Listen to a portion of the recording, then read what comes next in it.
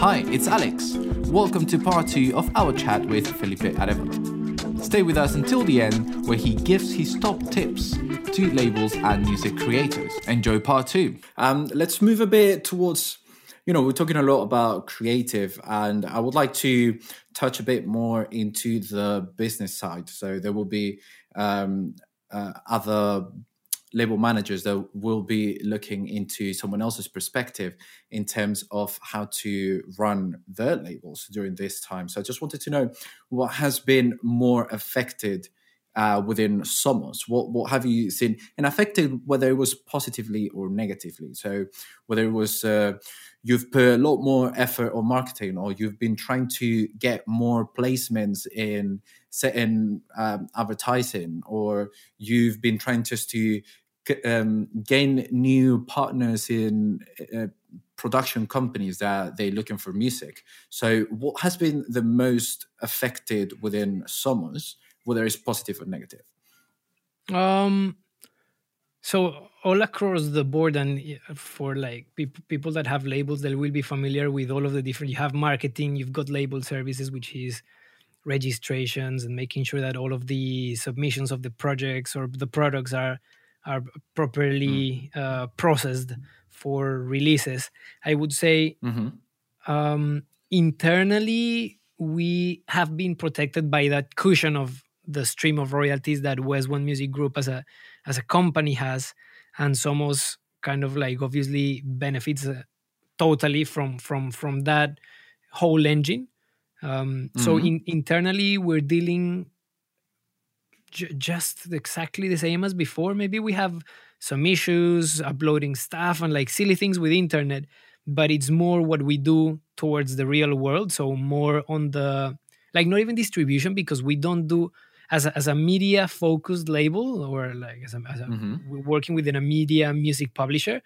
We don't even do physical distribution, and also we don't, live music for us is and we don't go there. It's not our territory to focus on. So in reality, we've been quite protected. And in the terms of marketing, now that changes a bit, because sometimes we host events. Then we go to, I don't know, we go to Midem, we go to the South by Southwest, or we would go to, like all of these different platforms where you go and network and get to pitch and know people and share really cool time with handy contacts and friends from the industry. So now that is gone, all of our focus has been on sharing what we're doing and being supportive. So it's just taking a break in terms of marketing, hardcore marketing. At the moment, fortunately, on something we're working with is with artists, and there's a lot of things that we recorded from before. I would say if you are running the business in a way in which 2 months or a month actively affect what you have to share as a label, you might want to look further ahead into the projects that that you have assets that you can tell about. Even if artists are on quarantine, you can do something about it. In our case, it's just focusing on the releases that we have, and because we've been usually we release with Somos, we've released 10.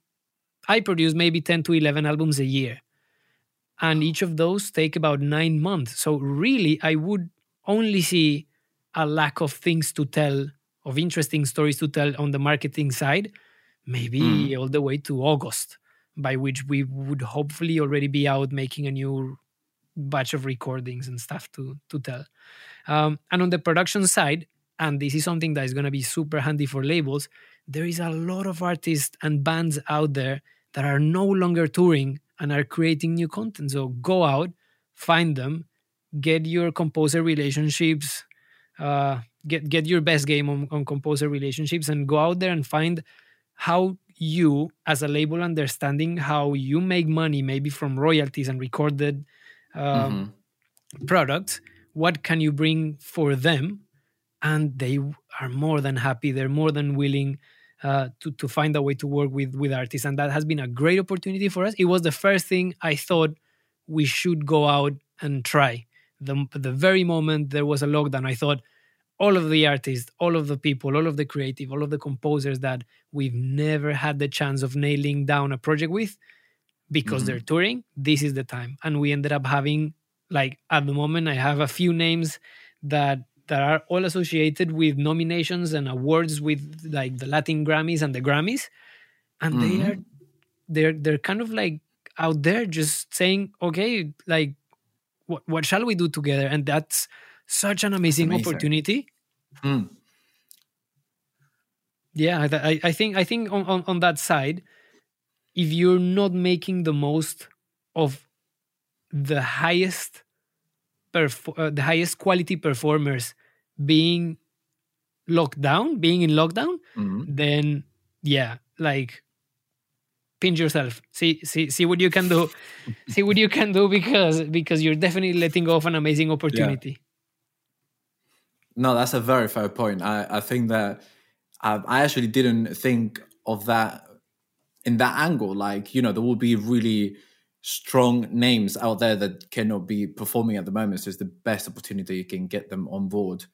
Whilst before, they will be prioritizing their live shows and sessions with other people.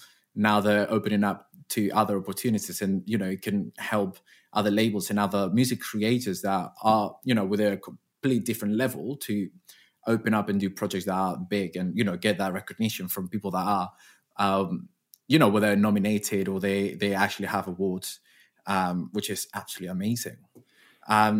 There's one more thing that I wanted to find out, and that is, how have you ensured the continuity of music production when everyone was still at home? Yeah, precisely coming from the last point of the last question, it's the more experienced performing artists have some sort of setup at home, and a lot of our musicians, fortunately, through the years, that's something that I took as a task personally on every session, which is, knowing everything. I live in London, and the label that I run does everything in Latin America. So for me to get one thing recorded is usually remotely. So it's something that I was already very used to.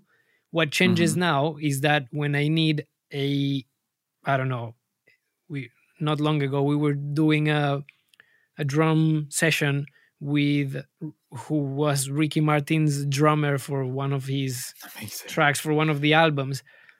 I would never ever like be able to work with this guy, or like I would have to wait for him to go back from a tour. He would always be in Europe, and the same with the brass section. I've got like a remote orchestra basically, and at the moment it's like, I need a brass part, and they're like, okay, here is it. You've got everything right here. And he's like, oh, and I've done a second pass, and in this bit I put a solo. But if you wanted, I also put a part where is everything like as you put it in the score. It's like, wow, the availability that they have is amazing, and I'm really glad that it's making musicians aware of the power of being of having your own setup, and that's what we're focusing on. So currently on the albums that we're mostly producing on, part of the direction from the executives was, we need to find a way to make albums indoors, like without having orchestras. And we usually, a big part of the recordings that we do, we have, since maybe 3 or 4 years ago, we have once or twice a year, we go to Abbey Road and do brass sections in there, and then we do string sessions in Prague or in Poland, and the quality of the musicians is amazing, and that's something that we don't have. So at the moment is exploring what other sort of sounds we can get without going also to the other point, without compromising on quality. I think it's impossible to genuinely think that we're gonna be able to have an orchestral album that we would usually record with the equivalent of maybe 90 musicians recorded in Abbey Road and in Alvernia or Smechki in Prague, done remotely. That's not realistic at all.